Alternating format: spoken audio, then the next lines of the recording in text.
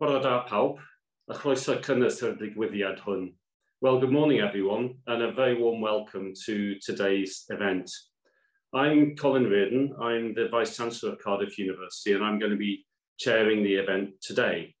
Now, this event is the first in our new online public series called Talking Anti-Racism. And the idea is to bring together experts from our academic schools with specialist guest speakers to open up important discussions on race. And that is very important to us here at Cardiff University. Over the last 2 or 3 years, we've discovered that actually talking about race and talking about racism is one of the most important things that you can do. And not just during Black History Month, although that, of course, is the highlight of the year in this respect. So that means that these events are going to be held regularly in different, or with people from different schools and external speakers over a 2-year period. So this is going to be a kind of continuous sequence, and that's going to give everybody in the university the chance to get engaged with this, involved with it, if they want to. So we do want to open up discussion across the university and beyond. It's a public event, but of course that's only the first step, because as you will hear from both of our guests today, our speakers today, it needs to be more than talking. So talking does need to lead to action, and I'm sure we'll hear more about that. So we're absolutely delighted to have, as part of our launch event today, the anti-racism expert Nova Reid. Thank you very much indeed, Nova. We're really grateful that you were able to join us and to help us start this really important, I think, sequence of talks and events. And it's a great pleasure to welcome you to Cardiff University. Nova is one of the UK's leading anti-racism activists. She's a TED speaker, an entrepreneur, a podcaster, and an author. And she also has a background in mental well-being. And she now uses all these invaluable skills in her anti-racism practice, and is a passionate advocate for race equity. Also, Nova has recently published a book, which I've got here, The Good Ally. I can thoroughly recommend it, which promotes and encourages meaningful change in this whole area. So thank you very much for joining us today. Talking with Nova today is Matt Williams, who is Professor of Criminology here at Cardiff University. Very importantly, Matt is also Director of Hate Lab, a global hub for data to monitor and counter online hate speech and crime. So again, this is about not just analysing, but also doing something with the data that is collected. And Matthew has also published a book. Here it is, The Science of Hate. Actually, there's a new edition of this. It's been really successful, so it's a new edition, which explores how prejudice becomes hate and what we can do to stop it. So I think in both cases, there's a sense of, this isn't just about analysing, this is about doing and countering. So that's fantastic. Thank you again, both of you, very much. I'm now going to hand over to Matthew to take it from here until we come to the Q&A, when I'll re-enter the fray. See you soon. Thank you, Vice-Chancellor. And welcome, Nova. It's amazing to have you with us. I'm sorry it can't be in person. I would much prefer it to be in person, but events have taken over slightly. But what it does mean, having it online, is we can have more people. And we currently have around about 250 joining, which is amazing. It's not just within the university, but outside of the university as well. So I'm really excited to be with you today, launching Cardiff University's new series on talking anti-racism. Now, of course, I have the book. I've had it for quite some time now, and I've read it twice, believe it or not, and I found it completely gripping. Moving. Points. I had tears in my eyes at some of the stories that you told.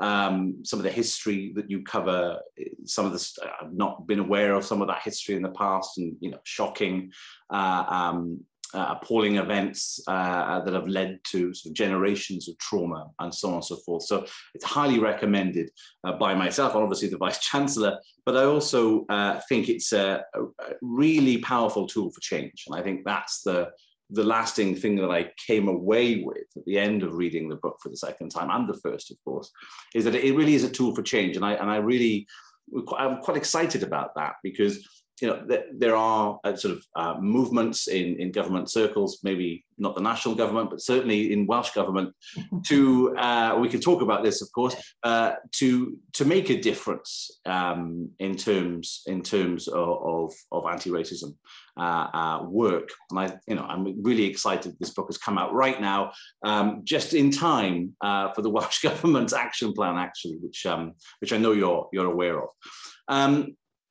I want to keep the questions quite practical and the discussion quite practical, I think. I don't want to kind of veer off into sort of academic discussion too much, because I think that it is important to communicate to a general audience the power of the words in this particular book. So my first question is, if you don't mind, and I think it's one that a lot of us think about and indeed experience, is how do we become more comfortable with talking about race and racism? And also, thank you, Matthew, for that wonderful introduction. And I am heartwarmed that you have read it twice and recognise that it is a book that you need to return to again and again. So thank you. How do we become more comfortable? Stop seeking comfort. Like, this should not, anti-racism work should not be comfortable. We have a collective history that is not pretty. And as a result of that, lots of, persistent racism that is continuing to harm people. So the mischievous part of me is like, we need to stop seeking comfort. I had a colleague of mine say recently, his name is Resma Menachem, and he does a lot around racial trauma. And he said to be able to hold safety, we often talk about safe spaces and being safe spaces for Black folk and other people of colour. But to be able to hold safety, we also have to hold the feeling of unsafety. And so for many people who are racialised as white, talking about race or racism automatically can make you go to a feeling of discomfort and unsafety. And I'm like, you got to learn to hold the tension. Another thing is honesty. Racism was built on so many lies in terms of how it was embedded in social practice, in culture, in law, how much money was made from it. And so there's a real element of being able to have conversations about race and racism with integrity. That means being honest about where our own isms are, what we do and don't know, where our knowledge base is, and not feeling like you need to know everything, but being willing to find out more, rather than defend position and deny and all of that nonsensical stuff. So that's really interesting, because I think in your book you make this distinction, and others have made the distinction of between not being racist and being anti-racist, and they seem to be two quite different things. And I think being anti-racist takes a lot more work, and that work can be uncomfortable. Can you say a bit more about that? Yeah, of course. I love using metaphors and analogies in my work. It helps something that can feel, doesn't always feel tangible, just make a bit more sense. So I liken it to, going to the gym or some kind of health and fitness club and just taking a photo of yourself and posting it on social media and not making any consistent steps to achieve whatever health outcome you have. So it's also, declaring that you are anti-racist and to be quite frank, is ego-driven. It's much more about perception and being seen to be looking a certain way than it is, what am I actively doing in my daily life, at work, in how I parent, in how I teach, in how I interact with community, in places of worship, to be active in that, to notice when there is disparity in terms of representation, to notice when there is discrimination happening in front of me, to agitate policy at work or in government or whatever it might be. Being actively anti-racist is consistent, it's intentional, and there has to be sustained effort. And I think that's the missing component. We can all feel like we're anti-racist, but if we're not doing anything and that's not role modeled in by our behavior, it's actually quite meaningless. So it's obviously not good enough just for someone to say, well, I'm not racist. You have to actively be anti-racist in your practice and daily practice. Yeah. I remember thinking last year, you were writing your book around the time of George Floyd, and I think I was in the process of editing mine, and it just became such a pivotal moment, it seemed, and what we saw around us, there's a massive interest in your work that emerged from that, and we've talked about that in the past. But there was lots of news about folks going to rallies, books on anti-racism became bestsellers.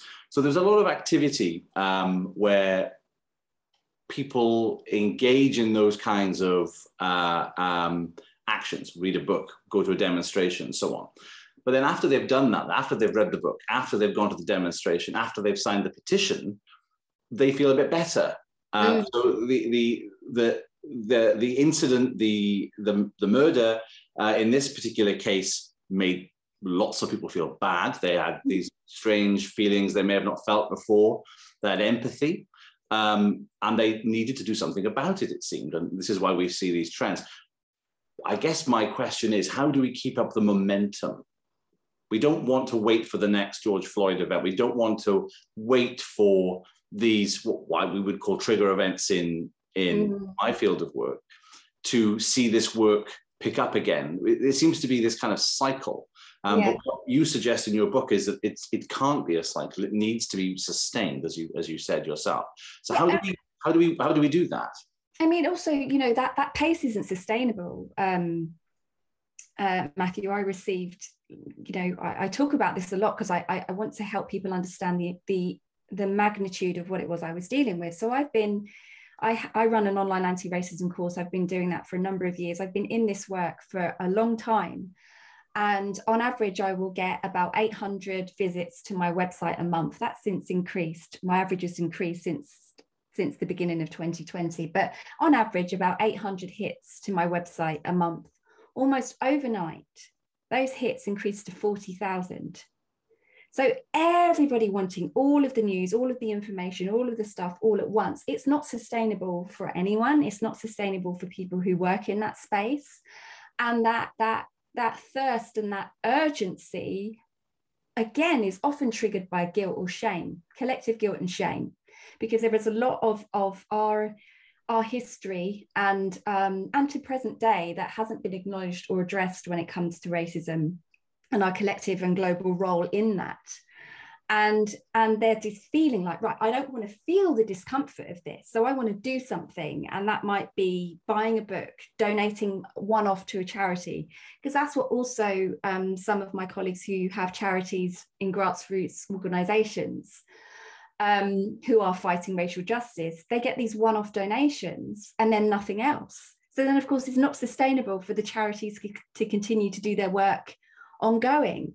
So for me, like, I also do consultancy for organizations, and I say no more than I say yes. And there'll often be, right, what can you do in a year? What, these are the objectives we have, these are the goals that we want to set, and how long is it going to take?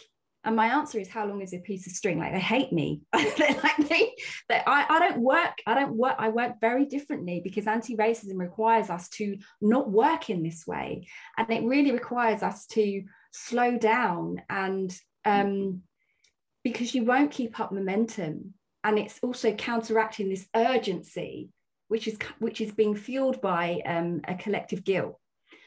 So have I answered your question? I can't actually remember. You have, and I think it's leading me on to another one, as these things tend to. And what I loved about the book was the way in which you invite the reader to sort of take notice of the body, what the body's doing in a moment after you reveal something, usually quite shocking or disturbing.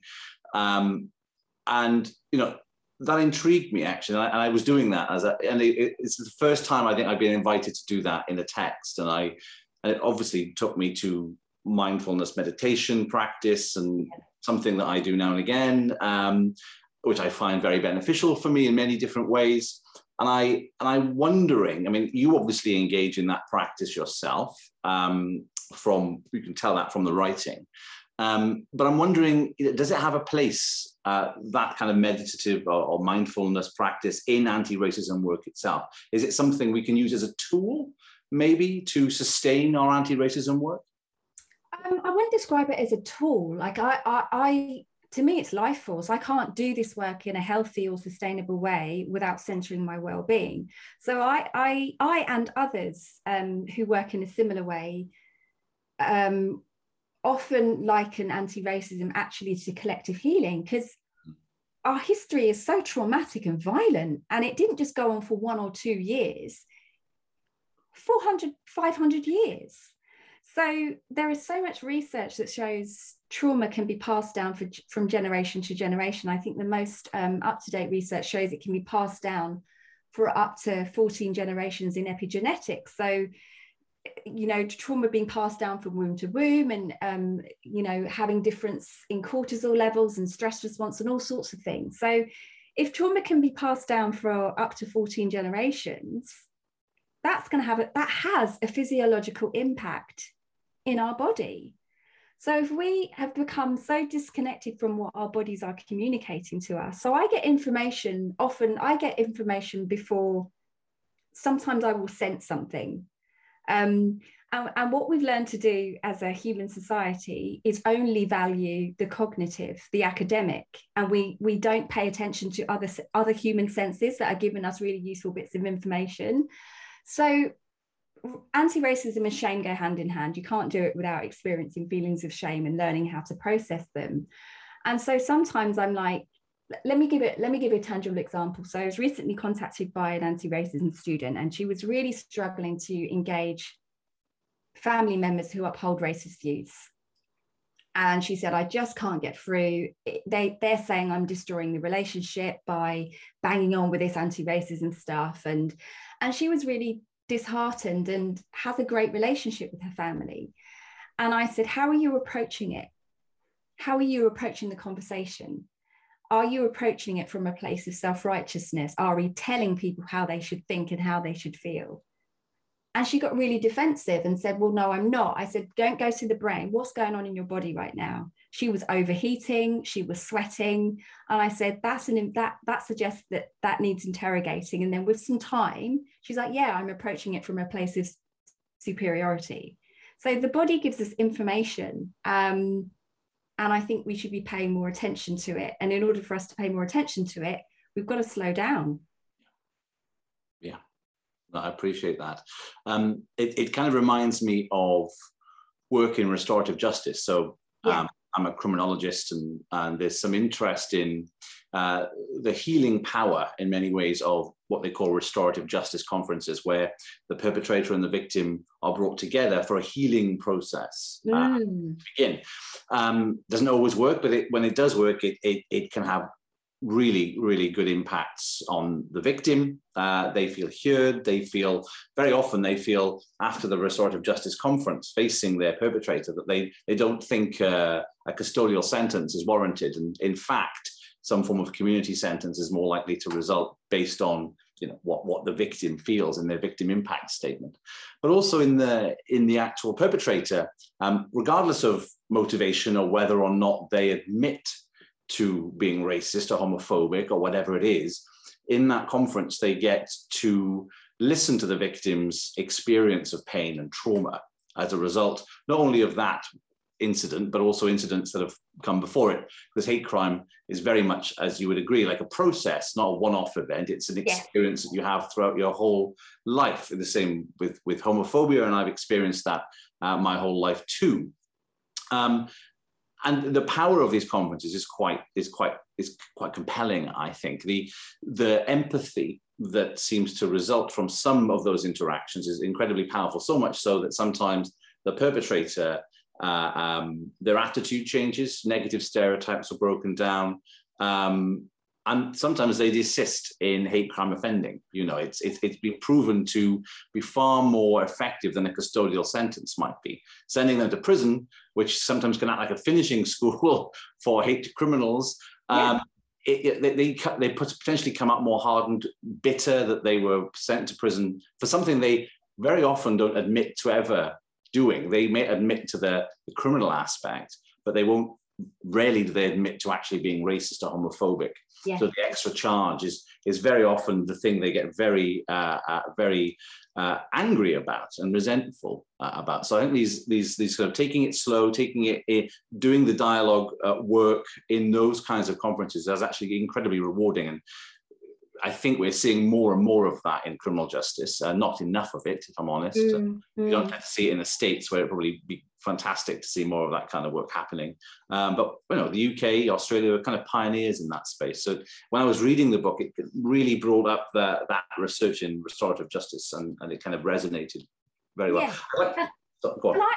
I'm a bit like you, Matthew. I'm a why person. Like, I want to know why people behave in certain ways and why they react like that. You know, the behavior isn't like, it is so unnatural. It's so against, like, humans are not designed to go around committing these atrocities on one another. It's not natural for us. So I'm more interested in the why and what's going on and what can we do about it, because I have a section in my book called Hurt People. And when we don't deal with our own shame and our own past trauma,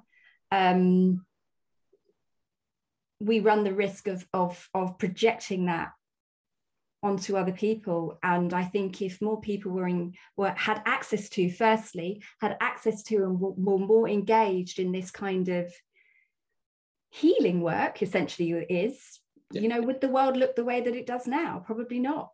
Yeah. I have a similar chapter. I wish I'd called it what you called it. It's way better than my title, but it's on sort of trauma and containment. And David Gadd, who's a professor at Manchester, did some amazing work with race offenders up in Stoke-on-Trent, probably around about 15, 20 years ago now. It's maybe a bit less actually. But he used what is termed a psychosocial approach to understanding motivation, if that's something we could even possibly get at.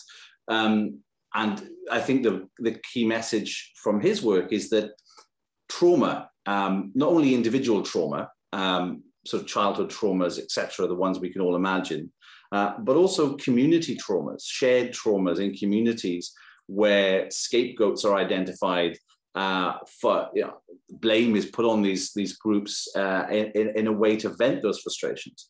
Now, his work is quite interesting because he questions whether or not racism, as we understand it, is the root cause and the only cause for their hate crimes in particular.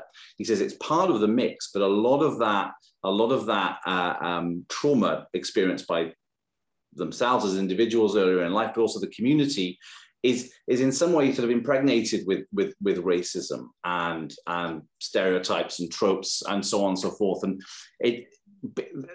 this particular group, whoever they might be, become a container. He calls it a container for their frustrations. It's an interesting piece of work, but I think what it does, it looks at the problem and it looks at the complexity of motivation. I think, you know, I set out on a journey after being a victim of hate crime 20 years ago to try and understand why I was attacked on that day in London. And I think I've edged towards understanding. I think I've pinpointed some ingredients that might be involved in explaining why people behave in a certain way. But it's, you know, the science is still in its infancy, if I'm honest. Social science, the social psychology, our understanding of things like the brain, etc. Still pretty early days, if I'm honest, and we have a long journey yet to truly get to understand, if we ever can, sort of motivation for any kind of behavior, really. But it's a tricky one. But I mean, I think the psychology, the social psychology, and the social science has actually made, you know, it has made excellent progress, but we've still got quite far to go. I'd like to quickly move on now to your work on microaggressions, because your TED talk is brilliant. You give a great description of your preparation for the TED Talk, and it filled me with anxiety because the way you describe it is pretty visceral, and I'm like, okay, yes, maybe I'll never do a TED Talk now. Sorry about that. But nonetheless, the TED, you would never know what happened before the TED Talk, given your performance. It was brilliant. But in that, you really focus on microaggressions, and I think that's something that a lot of people misunderstand, and don't. And I think it feeds into the work of anti-racism, because it's one of those processes. You kind of first have to acknowledge that you may be causing offence when you don't realise it, and that's a key. It seems to me like a key ingredient to start becoming anti-racist. Yes. So the reason why I focus on racial microaggressions, and I name them specifically as racial microaggressions because they show up differently than other types of microaggressions. So the term was first coined by an academic and psychiatrist called Chester Pierce in 1970, African-American man. And it was originally looking at the ways in which African-Americans were treated differently in social engagements and the little slights and everyday discrimination that they experienced that their white peers did not. And it's evolved since then. So microaggressions as an umbrella term can include anybody in a marginalized identity that's, different to the majority group. So it could be sex orientation, it could be gender, could be age, could be disability, as well as race. So I just want to preface that what I'm talking about now is racial microaggressions, and so more of what it was in its original term. And the reason I focus on that is one of the reasons I think we get stuck with tackling racism is because we get stuck in only associating racism with something that's overt, intentional, and a violent act but done by somebody who's not a particular nice human being. And we get stuck in that very binary, and I describe it as quite an infantile description, actually.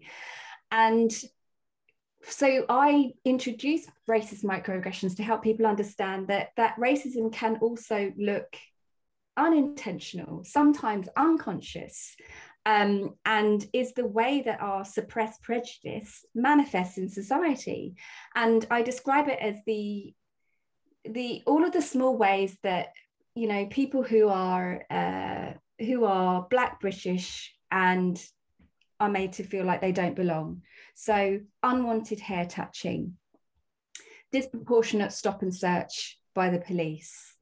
Can I touch your hair? Where are you from when you're speaking the Queen's English? No, where are you really from when you're speaking native to where you are living? Lack of eye contact, consistently mispronouncing names, disproportionate amount of people who have to apply for jobs who don't have native sounding names in the area they're applying for a job to, all of these sorts of things. And the reason why I focus on them is there is so much research that shows everyday exposure to racial stress, like microaggression, shows up in Black bodies in particular as trauma. And there's been other studies that show exposure to racial microaggressions can show up in the brain in the same way as war veterans who served in war and are experiencing post-traumatic stress disorder. What makes microaggressions so dangerous is that, posts suggest it's happened in the past, but it is continuing to persist and affects people's mental health, especially children. There was a study that came out in 2019 by the NSPCC that showed that race hate crimes against children was at a 3-year high, had increased in the past 3 years. That was in 2019 that came out. And that children as young as 10 are trying to lighten their skin to avoid racial bullying in the playground. So I focus on racial microaggressions because they often happen by well-meaning people who don't think that they're racist. Therefore, we have huge opportunity to address it if more people have an understanding of how they perpetuate it rather than denying it. And also they contribute to so much racial harm and trauma. And as far as I'm concerned, if we do not address racism in a meaningful and honest way and understand the impact of racial microaggressions, they will continue to persist and be a public health issue. They already are one. Yeah. And a practical question on that, I think, is if you're a victim of a microaggression, what do you do? What should you do as a you know, in the field of anti-racism? What should you do? And if you're a perpetrator and you realize, or someone's told you that you've made a microaggression, what's the healthy response there? I'll start with the perpetrators, because it shouldn't fall on it shouldn't fall on survivors of racism to continue to advocate for every single incident of racism. It just corrodes your mental health. It absolutely corrodes it. So I will come to that. But for perpetrators, it's accepting that we have been socialized and raised in society where racism was normalized. Like, it was perfectly legal to inflict racism and to deny jobs and to deny healthcare to people because of the color of their skin. That doesn't just disappear with a law change. So we've learned things socially that get passed down from generation to generation, that are learned behaviors that we think are still okay, consciously or unconsciously. So if you've learned that, if you've been socialized to learn that heterosexual, white, able-bodied is normal, and everything else outside of that is a default to that, is a diverges from that, then you've got some unlearning to do. And it's not about being a good or bad human being. It's all of it. Like, you've done or said something racist, and here is an opportunity to do something about that. And you'd rather know, wouldn't you? So it's about humbleness and being prepared to be given feedback on racist behavior or actions without turning into, well, I didn't mean it. It wasn't my intention. It was just a joke. Because when we get caught up in that dialogue, we're not addressing the harm that's been caused. So it's accepting, whether we're good or bad, whether it is intentional or not, we can perpetuate racism and we can do something about it. So for people who experience racism, the first thing I recommend is you have to risk assess whether you're safe or not. Because there is a risk to giving feedback on racism that you will receive further abuse, anger, retribution, or further attack. So there is an element of risk assessing that needs to happen, and also thinking about our own capacity. Well, do I have the emotional capacity to engage with that or not? If they cannot receive feedback on their racism and it all blows up, do I have the capacity to engage in that or not? And that's when sort of allies are really important, because if you start, if somebody's perpetuating racism to somebody who is Black or another person of color, and someone racialized as white witnesses that, then that's an opportunity for them to say, hold on a second, what's going on there? So that the burden isn't always placed on the people experiencing it. Mm. And you mentioned allies. What would you say, it's a difficult question because you've written a whole book on it, but what would you say makes a good ally? Beyond calling out behavior and not being that bystander, but being that responder in the situation. What else? What does a good ally look like? Pardon me, I hate this question. I'm going to give you the the reason why I called my book The Good Ally, because I know that it speaks to that part of whiteness that wants to be right, that wants to be on the good side of history, on the right side of law, and all of this. But ultimately, it's about all of us evolving and being better human beings. And that involves a lot of vulnerability, which isn't role modeled in society. It involves courage to get curious and ask why, and potentially not like the answer to that question. Again, it goes back to honesty, and it really goes back to humility and empathy, Matthew, which I want to talk to you a little bit about. We have so much collective shame around our past, around the transatlantic slave trade and the harm that was inflicted on Black African bodies in particular, and the fact that Africans are the only human community who've been written in law as subhuman, used to justify the human trafficking of millions and millions of Africans. That hasn't happened. It's happened in different iterations, but Africans are the only human community written by English law as subhuman in law for centuries. We've got a lot to undo and a lot of shame to confront. And because we don't like dealing with feelings of shame, we bypass it, anger, passive aggression, disassociation, anything but deal with the shame. But the opposite of shame, or the antidote, as I like, as Brene Brown calls it, is empathy. And so for me, there is a huge lack of empathy when it comes to tackling racism. So actually developing empathy is a really key component to being able to dismantle it and to be a better ally and human being, or to be better citizens of the world to one another. And it takes me back to the question you asked me at the beginning about, the murder of George Floyd and this sudden volume of people that, this global spotlight on racial justice that I have never seen before in this work. Angela Davis, who's still doing activism and was a prominent figure in the height of US civil rights, hasn't seen a global spotlight like that before. But what happened to George wasn't unique. Disproportionate numbers of Black people being killed by the police, not just in the US, but also here in the UK, it's not unique and it's not new. So the question I was asking, why does it take so much for people to feel empathy to engage? And so for me, there is a huge component about building empathy to experiences that are different to our own. And I don't know if you want to share more about that in your work and mentalizing. Well, yeah, I think in the field of psychology, we have sort of mentalizing and theory of mind. They mean slightly different things, but in terms of mentalizing, it kind of involves imagining what it is to be like another person, effectively, or an out-group member in this case.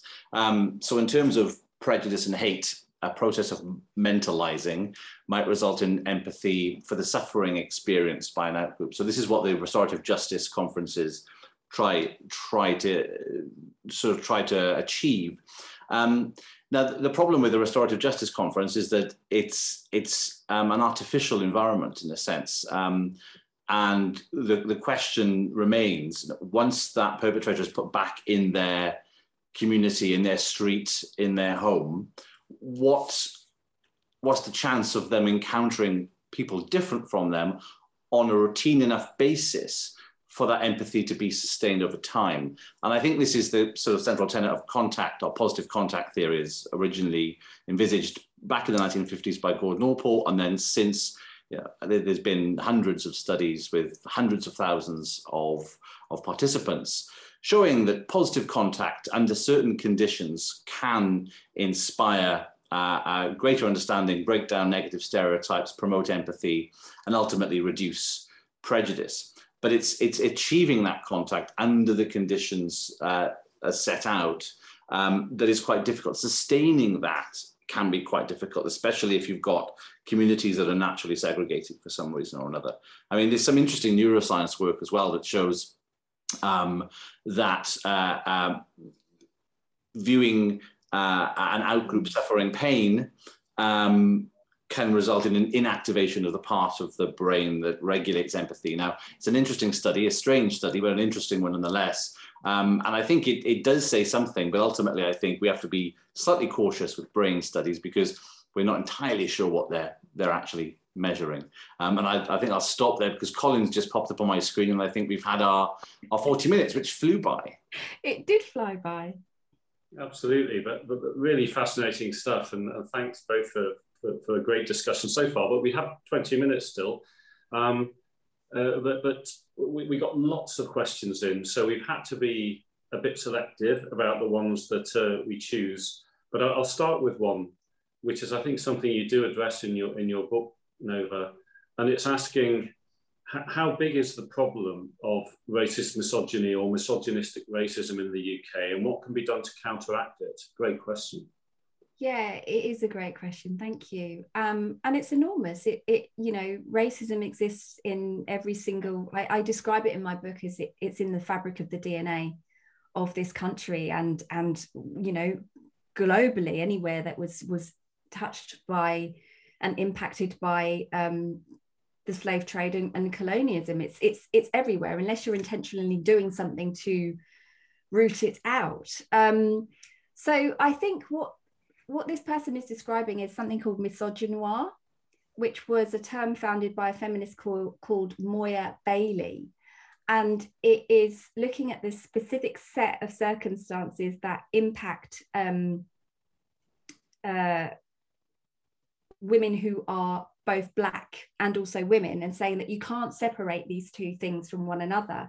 And actually the experiences of either sexism or racism they're experiencing are worse than sexism on its own or racism on its own. And so taking that approach from Moya Bailey, it sort of leads into Kimberly Crenshaw's term of intersectionality. We're whole beings, we can't separate one from the other. So I take quite an intersectional approach in The Good Ally, whilst I specifically centre anti-Blackness because the birthplace of racism comes from anti-Blackness. I will make sure that I'm also bringing in conversations about people who are disabled and Black and female, people who are Black and trans, people who are Black and Jewish, so that we've got an understanding where we're not moving away from talking about racism, but we're also thinking about how does it function when we look at all these other identities. So I think, it is massive, but I think that can sometimes overwhelm people, which is why I talk about slowing it down and breaking it down into bite-sized chunks. Absolutely. I'd recommend anyone interested in that to read at least the relevant chapter in The Good Ally on it, which is really interesting, I think helpful. There's one on COVID and the impact of that, and it particularly focuses on the rise in assaults on people who appear of East Asian appearance after COVID, thinking that somehow this is the fault of. So it really just says, please discuss, but of course you could bring in other aspects of COVID, such as a disproportionate impact on BAME people across the world. I don't know, Matt, whether you'd like to say something about the assaults. Are there any figures on that?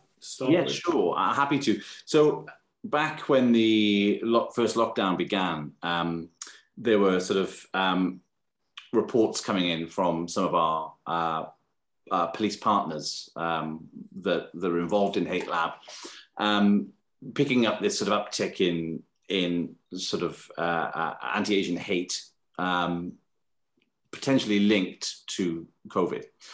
So we took it upon ourselves to start monitoring social media communications at this time. And we were actually monitoring when Trump used his sort of racist term in the White House, etc.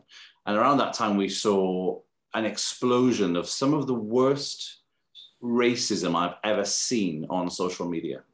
We've been monitoring this stuff for a long time, but it was at that moment that some of the most egregious stuff in terms of what we normally monitor was flooding timelines, and we captured a lot of it around that time, and it also just happened to manifest on the streets also. So I got a dissertation student now actually looking at the statistics on this using freedom of information requests from each force in the UK.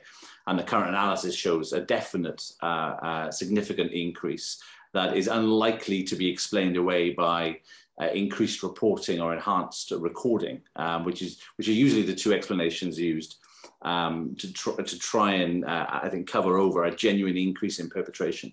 And theoretically speaking, if we think about the usual explanation for prejudice and hate, the perception of realistic and symbolic threat, in this particular case, we can see what the perceived threat may have been, so a perceived threat to public health or a perceived threat to a person's health or their family's health, and so on and so forth.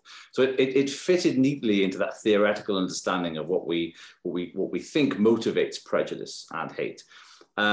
We have seen a decline post-lockdown. Obviously, we didn't see too much hate on the streets during lockdown, but we did see that sort of migrate to the online arena more so. A bit like the racism around football, it was very much sort of exploded online when fans were allowed into stadiums. And then when we were allowed back into stadiums, it migrated back to stadiums, but also seemed to stay online as well. But ultimately, yes, we've witnessed in the data that there's this massive increase of the nature you explained. Also, just to go back to the question Nova said about sort of misogyny, what's interesting, again, about the data, I'll focus on the data as that's my thing. The British Crime Survey, I should call it the Crime Survey for England and Wales, it used to be called the British Crime Survey, actually asked the question to respondents, which of the following characteristics do you think you were targeted for in the commission of a crime? And it includes gender.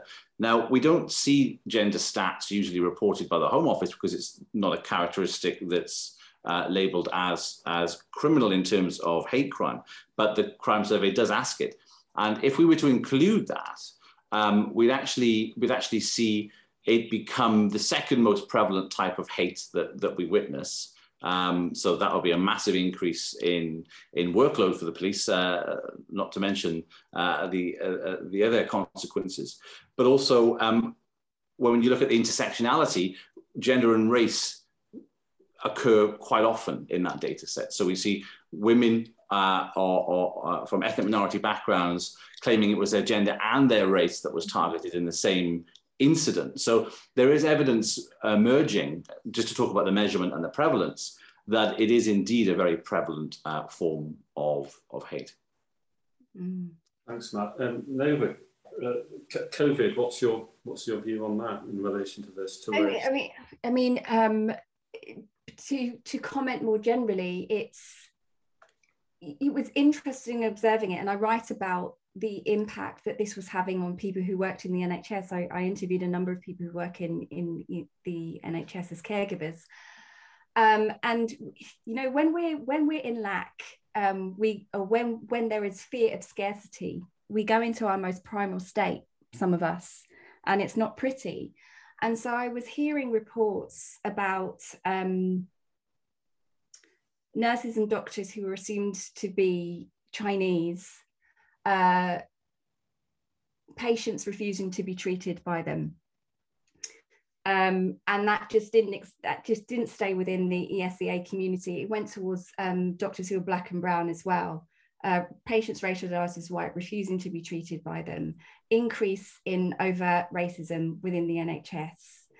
And then what we also were finding, what I found really interesting in my interviews in The Good Ally, was that at the time, we also saw a massive rise in disproportionate impact of medical professionals dying from COVID. And they were mostly Black, Asian, and also East and Southeast Asian.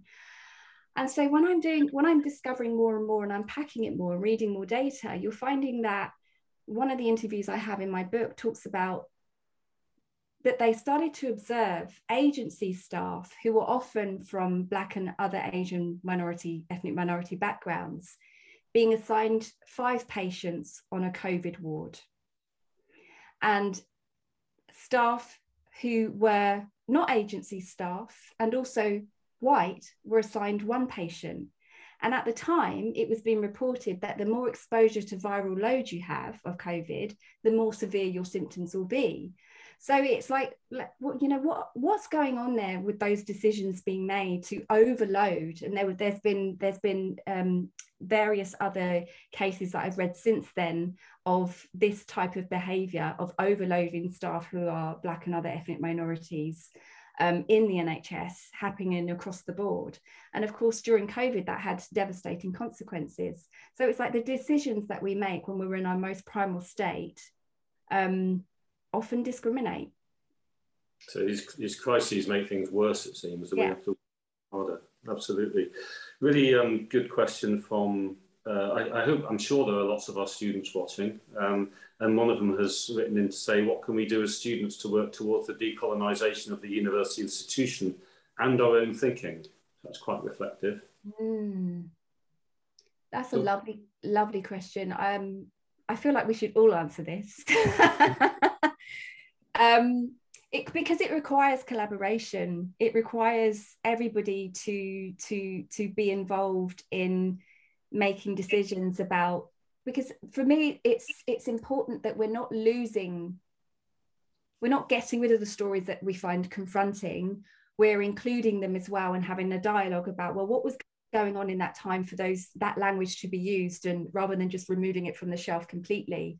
So it requires collaboration. And in terms of decolonizing our minds, again, it's having the courage to look at parts of ourselves that we've hidden or that we deny. Because I think if most of us are honest, and I'm sure you'll agree with me, Matthew, most of us know where our isms already are. We've just been socialized that it is not okay to express. Well, it certainly isn't okay, but you have to acknowledge them if you're going to go out and commit acts of hate, but you have to acknowledge that they're there to be able to start to unlearn and unpack and address. So there also needs to be an environment where you are encouraged to have difficult conversations that are facilitated and measured without fear of retribution. And there is an environment where if harm is perpetuated, people are held accountable and not just asked to make an apology. So it's a combination of getting really intimate with one another, which we're not used to in these settings. And that learning as well as learning, I think, is a really important one. Yeah, go ahead. Just to agree with Nova in the sense that I think also becoming comfortable with having a conversation with yourself. That's where the conversation normally starts. And it certainly started with me when I was sort of coming out as a gay man in my 20s. I had to confront a lot of internalized homophobia. So I had grown up in a mining town in the valleys, exposed to the various newspapers that my father was buying at the time. You know, Section 28 meant that we weren't taught about alternative family relationships in school. I had elements of homophobia. I thought in a homophobic way. So I felt shame when I realized I was a gay man. And I think what that helped me do is confront my other isms in a similar way, because I've gone through it once with my own shame about my own identity. I don't feel shame anymore, I feel pride, but I had to work through that very difficult sort of, there's a lot of emotional traumatic work went into sort of that process. And I think I've learned, hopefully I think I've learned to maybe deal with my otherisms in that kind of way and come out the other side sort of more in a more transparent fashion and challenge them. I think it's continual work. It's nothing that you can say I've done it now. You know, I'm still finding myself thinking things that I shouldn't think and correcting them. But I've become more aware of it. In terms of the curriculum, I think there was a pretty damning report last year, I think, saying that, you know, that only a handful of universities were actively engaged in the decolonizing practice. If a university was involved, it's usually their sort of social science, history, English departments, maybe not sort of a system-wide approach. And you know, the article was actually very powerful because it had the voice of students talking about what they felt about the lack of progress throughout the sector. And I think that's a key thing. I think engaging students on what they think about our curriculum, about our staffing levels, about how we approach ideas, subjects, and knowledge is key to change. We've got time, I think, for certainly one, maybe even two more. One was about priorities. Are there priorities which we work on? You know, what should we address first if we want to ensure our institutions and the people within them are helped to be anti-racist? What would you say, Nova? What's the top three things we should be doing?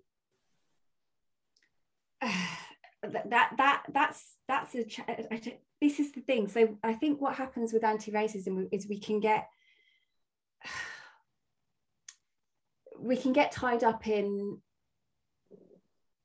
feeling like if we're dealing with this, then it means that we're going to miss out, and then we end up having this almost competition about whose experience of discrimination or social suffering is more important. And I think it's taking that intersectional approach. If you're centering anti-racism, that racism needs to remain in the center of what you're discussing and advocating for, and making sure you're hearing voices from, people whose identities intersect with other types of discrimination, so that you're thinking about them all.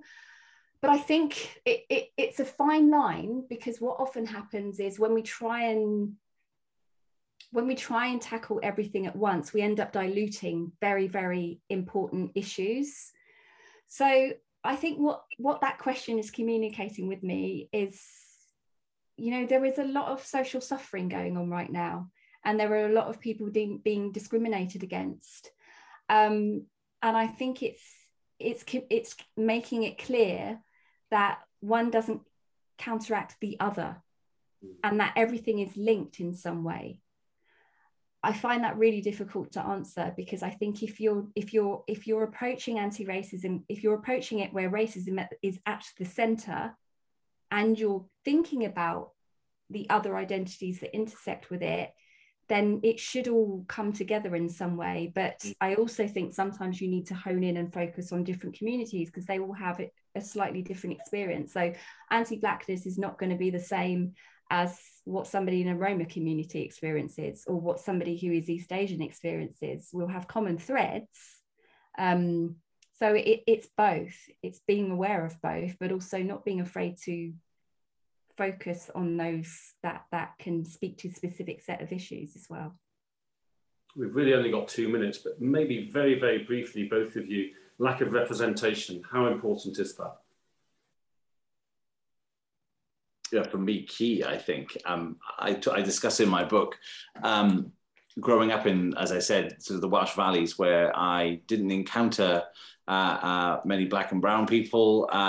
Even in university at Cardiff, when I joined Cardiff University as a student in 1993, it was a sociology degree, but all the students were white. Now, I'm not saying that's the fault of Cardiff University's recruitment practices, but I'm just saying that it's a particular challenge, I think, for some universities, given their location. And if you look at the population of Wales, again, we're looking at a very white population compared to other parts of the country. So I think that's then reflected in staff. I think we have a very white staff, even in the School of Social Sciences, where you'd think the staff might be more diverse. It's still a very white school. And I think when we do have students attending, the sort of Black, brown, Asian students, they're not seeing themselves reflected back at them very often. And I think that is a problem. I do see that as an issue, and I think more should be done in that space. A last word from Nova on that. Thank you. Representation is important, and actually I think that's the easiest part to tackling racism. But it cannot be enough, because we've seen it in our national government. We have people who are Black and Asian in positions of power who produced a report that said Britain is not institutionally racist, and so there sometimes visibility can be used as a pawn to say, look, we're not racist. So it really requires a multi-pronged approach. And again, it requires intention, and also thinking about what is the environment that we're putting minoritized people into, and how can we make that more inclusive, safer, more honest and more transparent, so that we can constantly be giving feedback when things are harming people and work to improve it. That's brilliant. Thank you very much indeed, Nova. That was really superb. Thank you, Matt. Can I thank also Emma and Ali in the background, and in particular Michelle Alexis, who's put so much into organising this series. That's it for today. Thank you all for coming. Thank you for watching. I hope you enjoyed it. As I said earlier, you can always watch it back if you want. And please do look up The Good Ally. You can find it, I hope, in our university library. If not, we'll get some copies. Thank you. But otherwise, you can certainly get it online in all good university bookshops, including ours. So we hope to see you again at future Talking Anti-Racism events. That's it for today. Hwyl fawr. Goodbye, everyone, and thank you. Diolch. Thank you very much. Diolch. Thank you so much.